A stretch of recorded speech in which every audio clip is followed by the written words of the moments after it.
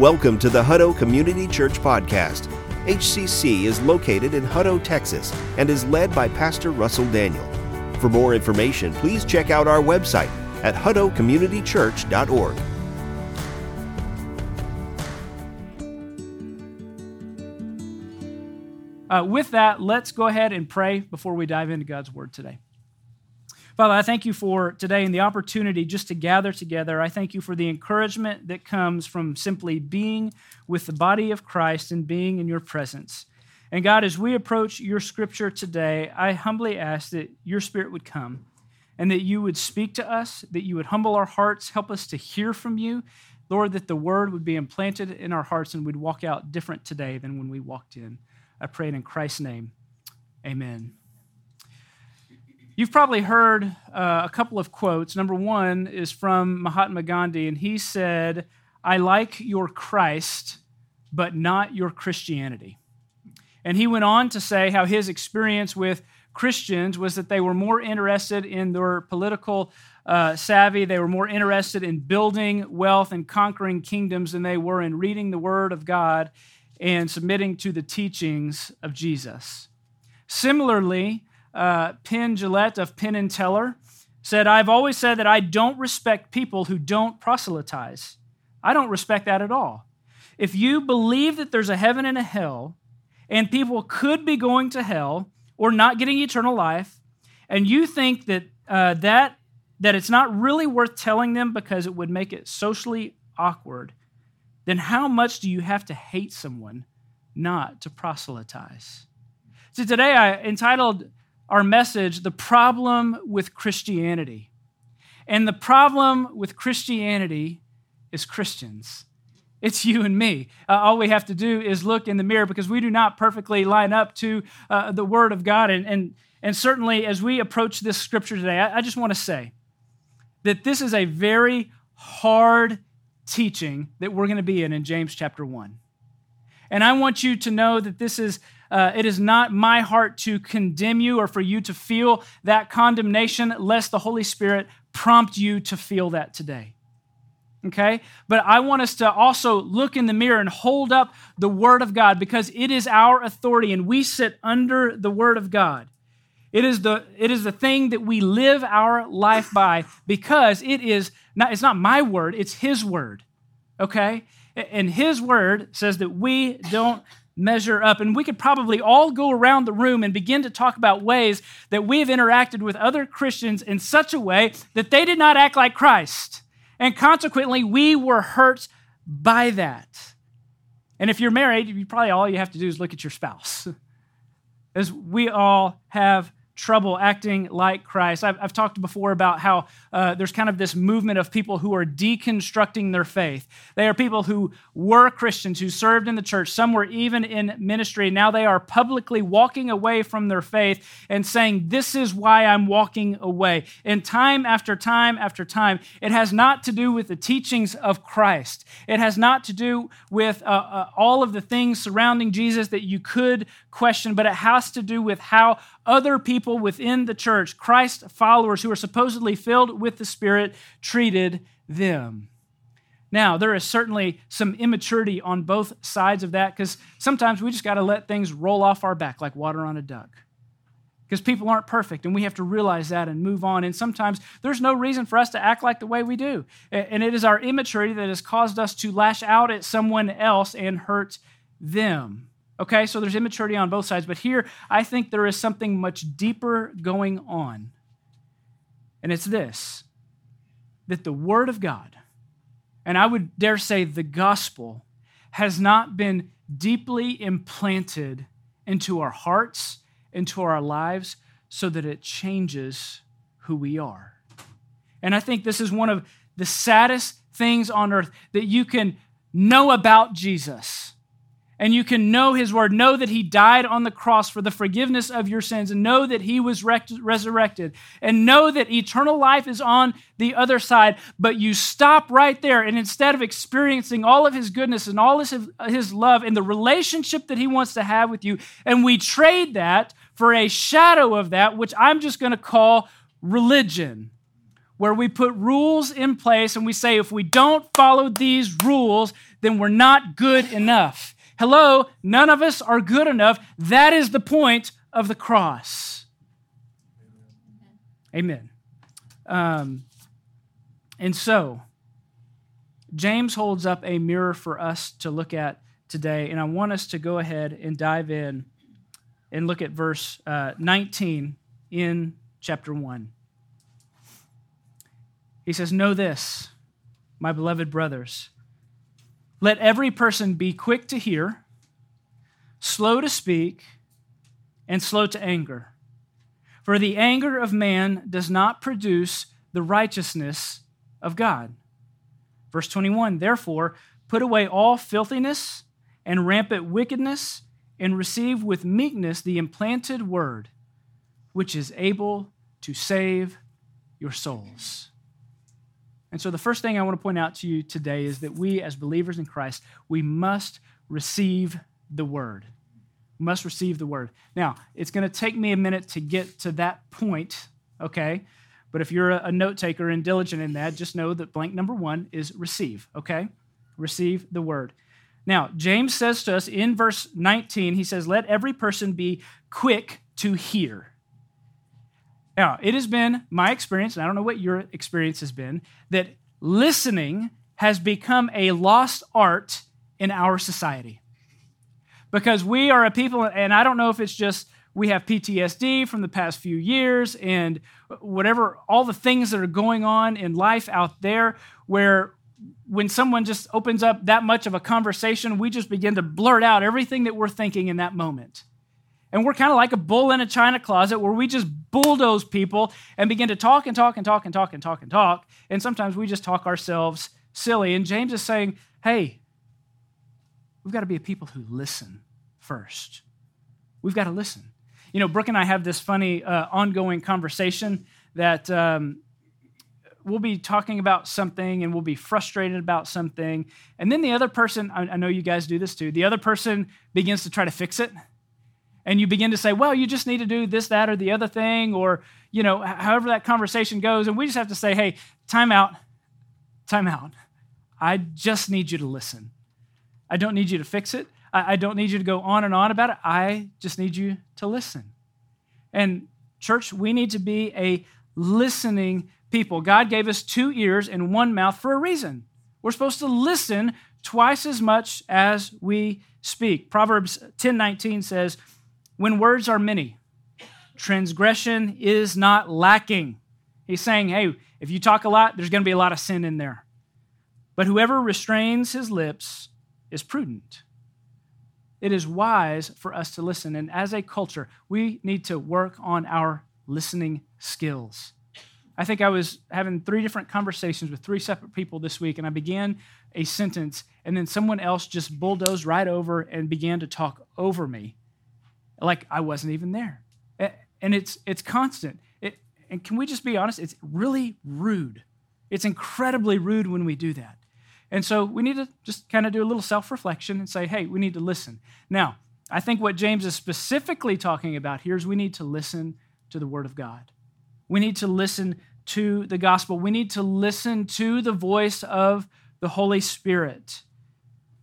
And I love that our women are going through a Bible study on Sunday evenings called Discerning the Voice of God, so that we can learn how that we hear from the Lord, how we hear from His Word, how we hear from His Spirit, and how He speaks to us individually, because God speaks. His Word says, I know my sheep and I love them, and my sheep hear my voice. And we need to claim that as truth as the people of God, that we are a people who hears from Him. We absolutely and totally hear from Him. And there's no reason why any of us can't do that if we will sit and listen and receive the word from the Lord. We were sitting here in small group this week, and after we eat, all the kids go over to that side, and we're over here, and we can have our Bible study time. And it's funny because when you hear kind of a scream or a cry from the other side, all the mama's ears perk up, but then only one mama gets up, and that's the mama whose kid is screaming over here. Because a mom knows her kid's voice in the same way we as the church need to hear the voice of God, that when He speaks, we are prompt to listen and follow through. Now, he also says that we're to be slow to speak. We're to be slow to speak. And I think what James is referring here to is that the people in that day and time wanted to argue with the Word of God. And quite frankly, we're not so different from that. Because when the Word of God is taught to us, we as a society of people want to say, well, that's not right because, or I know that it says this, but I'm going to go and do this over here. And we could take most any subject, but let's just take loving others. That's an easy one. It says, love God, love people. We're to encourage one another, to build one another up, but not those people over there, because I'm not really friends with them. I don't like them. We don't have anything in common. And so, you know what? I'm just going to avoid them altogether. Or what about tithing? We talk about tithing all from time to time, and it's not something we really hammer, but we say, well, I can't tithe because... And we begin to make excuses for the Word of God. And listen, I know there's all kinds of reasons out there that we can't tithe. I know there's a lot going on financially for people, but our priorities are just misplaced. And we've had a lifestyle of that. Or we talk about gluttony. Well, I know it says I'm not supposed to be a glutton, but we have potlucks because that's what we do as a church. And we stuff our faces until we're too full and we're 5 pounds heavier. And on it goes. I mean, we can talk about lying. We can talk about drunkenness. We can talk about lust of the eyes. It's not one issue here. It's the problem is we don't put the Word of God where it belongs, and we say, well, the Word of God is here when it talks about Jesus, but when it comes to this issue that I don't really like, I'm going to set the Word down over here so that it can't be over my life. And what James is saying, we're to be slow to speak, and we're to be quick to listen so that the Word of God can permeate through our lives. Then he says at the end of this verse, we're to be slow to anger. We're to be slow to anger. And again, after the last few years, I think we all need to hear this. I need to hear this. Because sometimes I can get so mad at the smallest things. I was talking to Mike Simons before church, and every Sunday morning, it is the littlest things that will set me off. It could be that somebody parks crooked. It could be that Haley takes 2 seconds longer to listen to me than she should. It is the tiniest things. And we all have triggers, don't we? We have things that set us off. And listen, triggers can be a trigger, or they can be a trigger and they can be an excuse for allowing anger to come up into our life. We just talk about politics. I say the word politics and some of your blood pressure is starting to raise, right? And can I just say as your pastor, please turn off the news. Turn off your MSNBC, turn off your CNN, turn off your Fox News. Turn it off. We don't need to hear it. Turn off your podcast. Stop listening to your political podcast because they are causing your blood pressure to go up. They're causing you to be unhealthy. They're causing conflict with people that you love, perhaps even within your own family. Turn it off. And I know we're about to go into a voting season, and you should absolutely go and vote. And you should know your candidates, and you should know why you're voting, for whom you're voting, and have all of those reasons lined out, and I want you to do that. But then stop and turn it off because it's damaging our lives. Proverbs 14:29 says, whoever is slow to anger has great understanding, but he who has a hasty temper exalts folly. 1 Corinthians 13:4 says, love is patient and kind. Love does not envy or boast. It is not arrogant or rude. It does not insist on its own way. It is not irritable or resentful. When we are angry and we let that anger inside us bubble up, we are not 1 Corinthians 13. In fact, we're the antithesis of that because we're resentful because someone has hurt us. We're irritable because everybody else is wrong. We insist on our own way because we're right, dadgummit. We're not patient at all. We're not kind. There's envy, and we're certainly and absolutely arrogant when we're filled with anger. And as a reminder to you, nobody makes you angry. Nobody makes you do anything.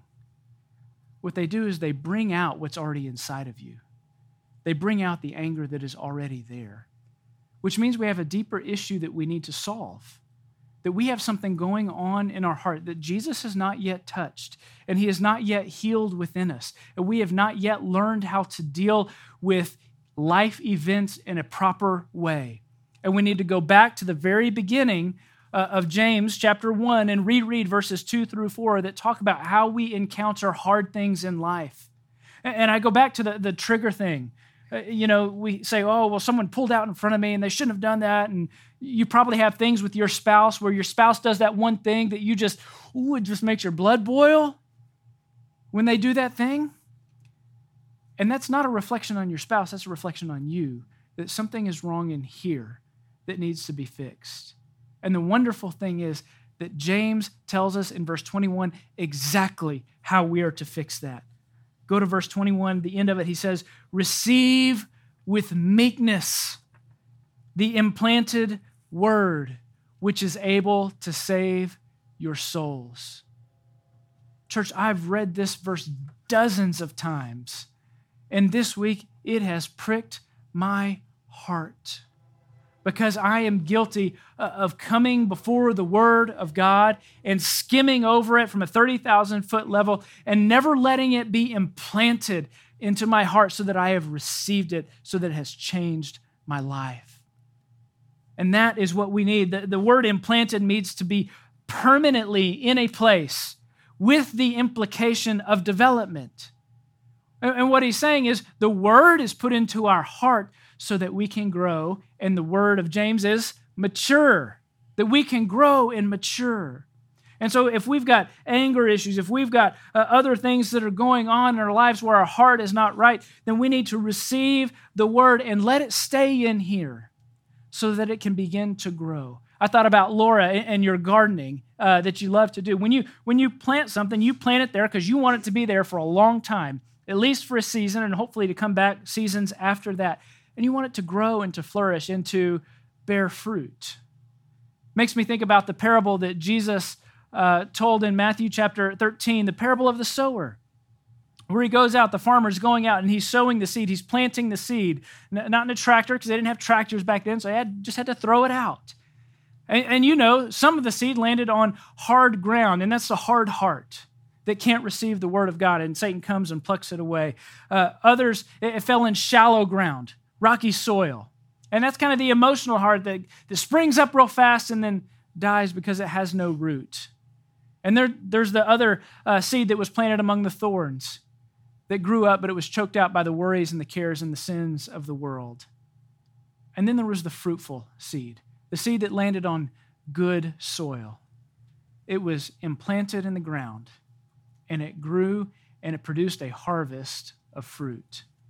And as believers in Christ, that's really what we're after, that we would let the Word of God permeate down into our hearts so that we would be fruit-bearing, that we would be soul winners, that we would see our character grow and mature, that we would learn to serve others with joy, that we would give generously of what we have, that we would grow in our worship and our good works to other people. And quite frankly, I think we struggle with this so much as we're a doing society and we've got to get things done. And quite frankly, we're a busy society. And we want to see immediate change. It's the microwave thing, right? But what James is telling us is we've got to sit before the Word. And so it can't be that we take out our Bible and we say, okay, I'm going to go to James chapter 1. I'm going to read. Okay, I've read. Now I'm going to put that away. Now let me pull out my prayer list. Okay, I've got my list. Okay, got to pray for this and this and this. And then we move on with our life. We can't do that. We can't do that. And like, I don't know how many of you like to do the read the Bible through in a year kind of thing, or maybe you've got a devotional that takes you through the year, and the temptation is just to check the box. And so we did it, we can feel good about ourselves, and we can move on. But what James is saying is, no, you've got to slow down. You've got to slow down. And it would be better for us to read a verse at a time and let it seep deep down into our souls so that it changes us and so that we begin to bear more fruit for the kingdom of God. And if you read one book or if you read one chapter a year, who cares? But if your life is transformed and you're closer to Jesus and you can hear from Him and you're making a difference with those around you, then what does it matter? We desperately need the word to be implanted into our hearts. In the end of that verse, I just love what he says. It is able to save your soul. And some might be here today, and you need to hear the gospel again so that it will save your soul from an eternal damnation. That you would hear that there is a God, and he loves you so much that he sent his son to die on a cross for you. If it was only you, he'd have done it because he loves you that much. And even better, he overcame life's greatest enemy. He overcame death in order that you might know him and that you might love him and experience his goodness. Maybe you would receive that today. And so, church, now we're going to see a little bit of a progression happen. If we can receive the word, really receive it, then we can practice it. Then we can practice it. It's a natural progression. Look back at verse 22. He says, "Be doers of the word and not hearers only, deceiving yourselves. For if anyone is a hearer of the word and not a doer, he is like a man who looks intently at his natural face in a mirror. For he looks at himself, and he goes away, and at once forgets what he's like. But the one who looks into the perfect law, the law of liberty, the law of freedom, if you will, and perseveres, being no hearer who forgets, but a doer who acts, he will be blessed in his doing." This is just a repeat of what Jesus taught in the Sermon on the Mount. In Matthew 7:21, he says, "Not everyone who says to me, 'Lord, Lord,' will enter the kingdom of heaven, but the one who does the will of my Father who is in heaven." And he goes on to talk about the person who does these words of mine is like the man who builds his house on the rock. And the one who does not do these words of mine is like the man who built his house on sand. And when the rains came and the storms blew, the one who built the house on the sand, it blew away, and great was its destruction. It's a picture of life. And really, what is before us is two options. There's the option to receive the word down to the core of who you are so that you do the word. And you become like the man who builds your house on the rock. And there is safety, there is security. We see that the Lord is our shelter. But then there's the other option. And it's another path that you can take. You can be the one who just hears the word and then walks away. And Jesus really says that path literally leads to destruction. So please, do not take that path. In other places, Jesus would say, my mother and my brothers are the ones who hear the word of God and do it. After he washed the disciples' feet in John 13:17, he says, if you know these things, blessed are you if you do them.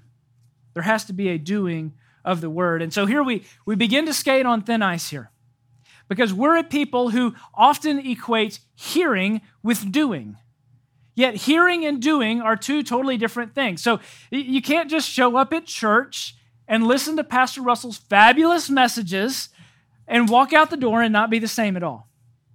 You can't come to Bible study. You can't be involved in small group. You can't sit with others and discuss theology or the Word of God or how things work together in the Word and then walk away and not do anything different in your life.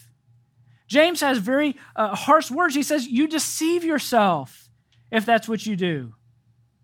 You're like one who looks in the mirror, and then you walk away from the mirror and you forget exactly what you look like. There's got to be a difference in the things that we do, and if you don't, then you're a fraud. You're a poser. And there's nothing in you that would be righteous or holy. And so in verse 23, he compares the word of God to a mirror. Now, we love mirrors. We have mirrors in all of our houses. In fact, I woke up this morning and looked in the mirror and said, oof, I have work to do today. And mirrors are very useful because they help us examine ourselves. And really and truly, the Word of God is a mirror for us so that we can examine ourselves. And we have to look at it and let it reflect upon our hearts and train us and correct us and rebuke us and encourage us and bring us life. And when we look into a mirror, there's some mistakes that we can make. We can be like the one that James says here in these verses, that you look at yourself and you go away and you forget what you think about. It's like showing up to church and then forgetting what we talked about and not doing anything different in your life, failing to obey the word of God. We forget what we see. Sometimes it's because we're lazy. Sometimes it's because we're apathetic. Sometimes we don't fully grasp what is at stake here, that it's eternal life, that we're offering life abundant over here and death over here. And so the Word of God is a mirror that we must examine ourselves. And a lot of times we don't like what we see. Like if you got up this morning and your hair was a mess and you weren't clean shaved and maybe you had some eyebrows that were going different places and you discovered some nose hairs, you corrected that, right? You made corrections. In the same way, when we see the Word of God, it allows us to make course corrections in our life, and then it restores us and transforms us. The Word of God restores us and transforms us. It's what David said in Psalm 23, "You restore my soul."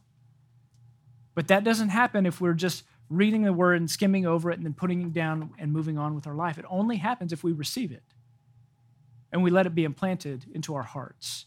So here there's the natural progression. We receive it so that it becomes a part of who we are. Then we do it, we live it out, and then a part of doing it is this third point here, is we share the Word. Look at verse 26. If anyone thinks he is religious and does not bridle his tongue, but deceives his heart, this person's religion is worthless. Religion that is pure and undefiled before God, our Father, is this: to visit orphans and widows in their affliction and to keep oneself unstained from the world. So I'm going to break this down into 3 parts, okay? Here we are. We're going to share the Word. How do we share the Word? We share it in our speech, we share it in our service to others, and in our separation from the world, okay? First of all, our speech. Go back and look at verse 26. We can't skip over that.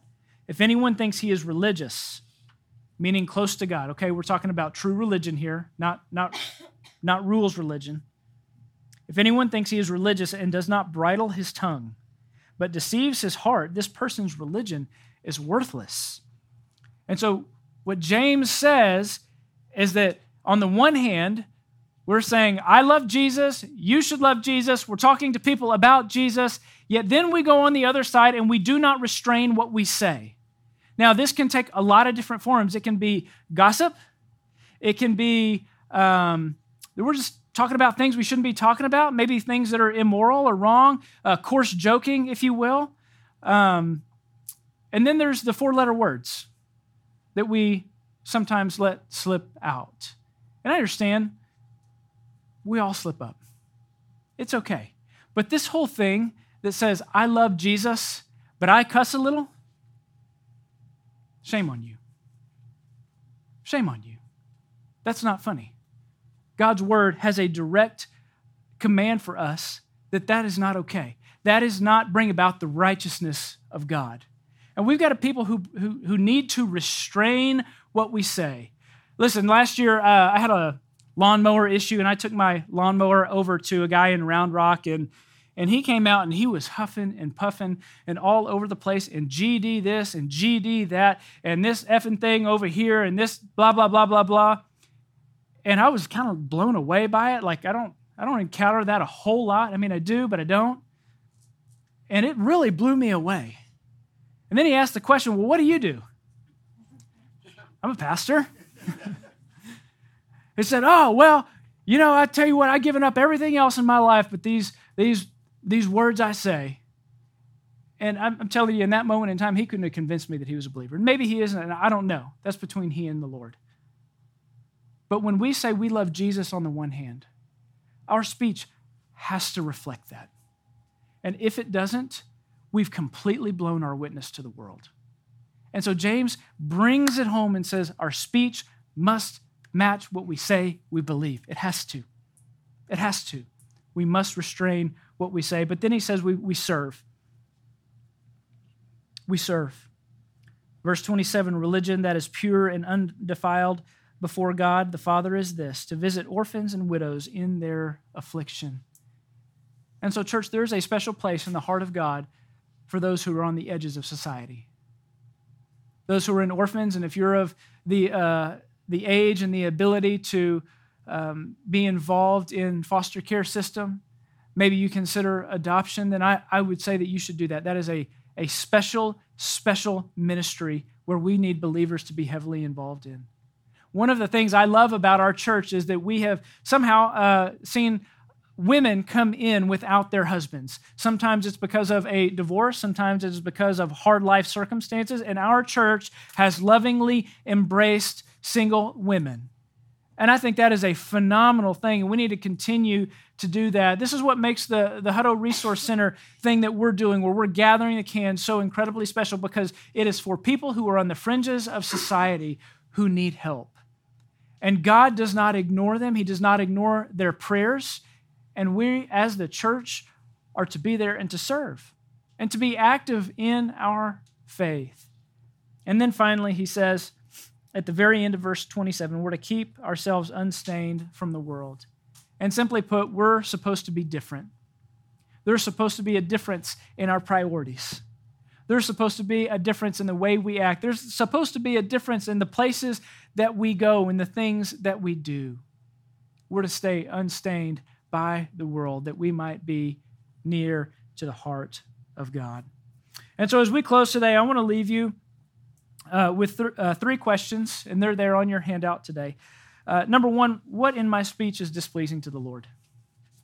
What area do I need to just clean up a little bit? Do I need to work on by God's grace? And what areas of my life am I just hearing and not doing? Where is there a difference in what I believe and what I actually do?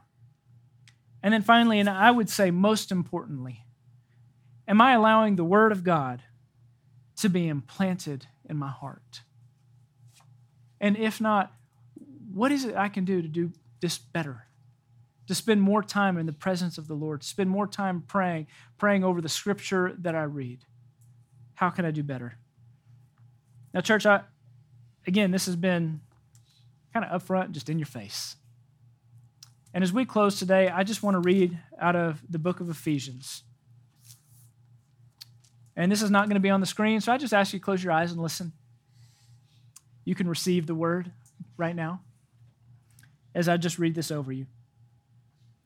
Blessed be the God and Father of our Lord Jesus Christ, who has blessed us in Christ with every spiritual blessing in the heavenly places, even as he chose us in him before the foundation of the world, that we should be holy and blameless before him. In love, he predestined us for adoptions as sons through Jesus Christ, according to the purpose of his will, to the praise of his glorious grace, with which he has blessed us in the Beloved. In him we have redemption through his blood, the forgiveness of our trespasses, according to the riches of his grace, which he lavished upon us in all wisdom and insight, making known to us the mystery of his will, according to his purpose, which he set forth in Christ, as a plan for the fullness of time, to unite all things in him, in heaven and things on earth.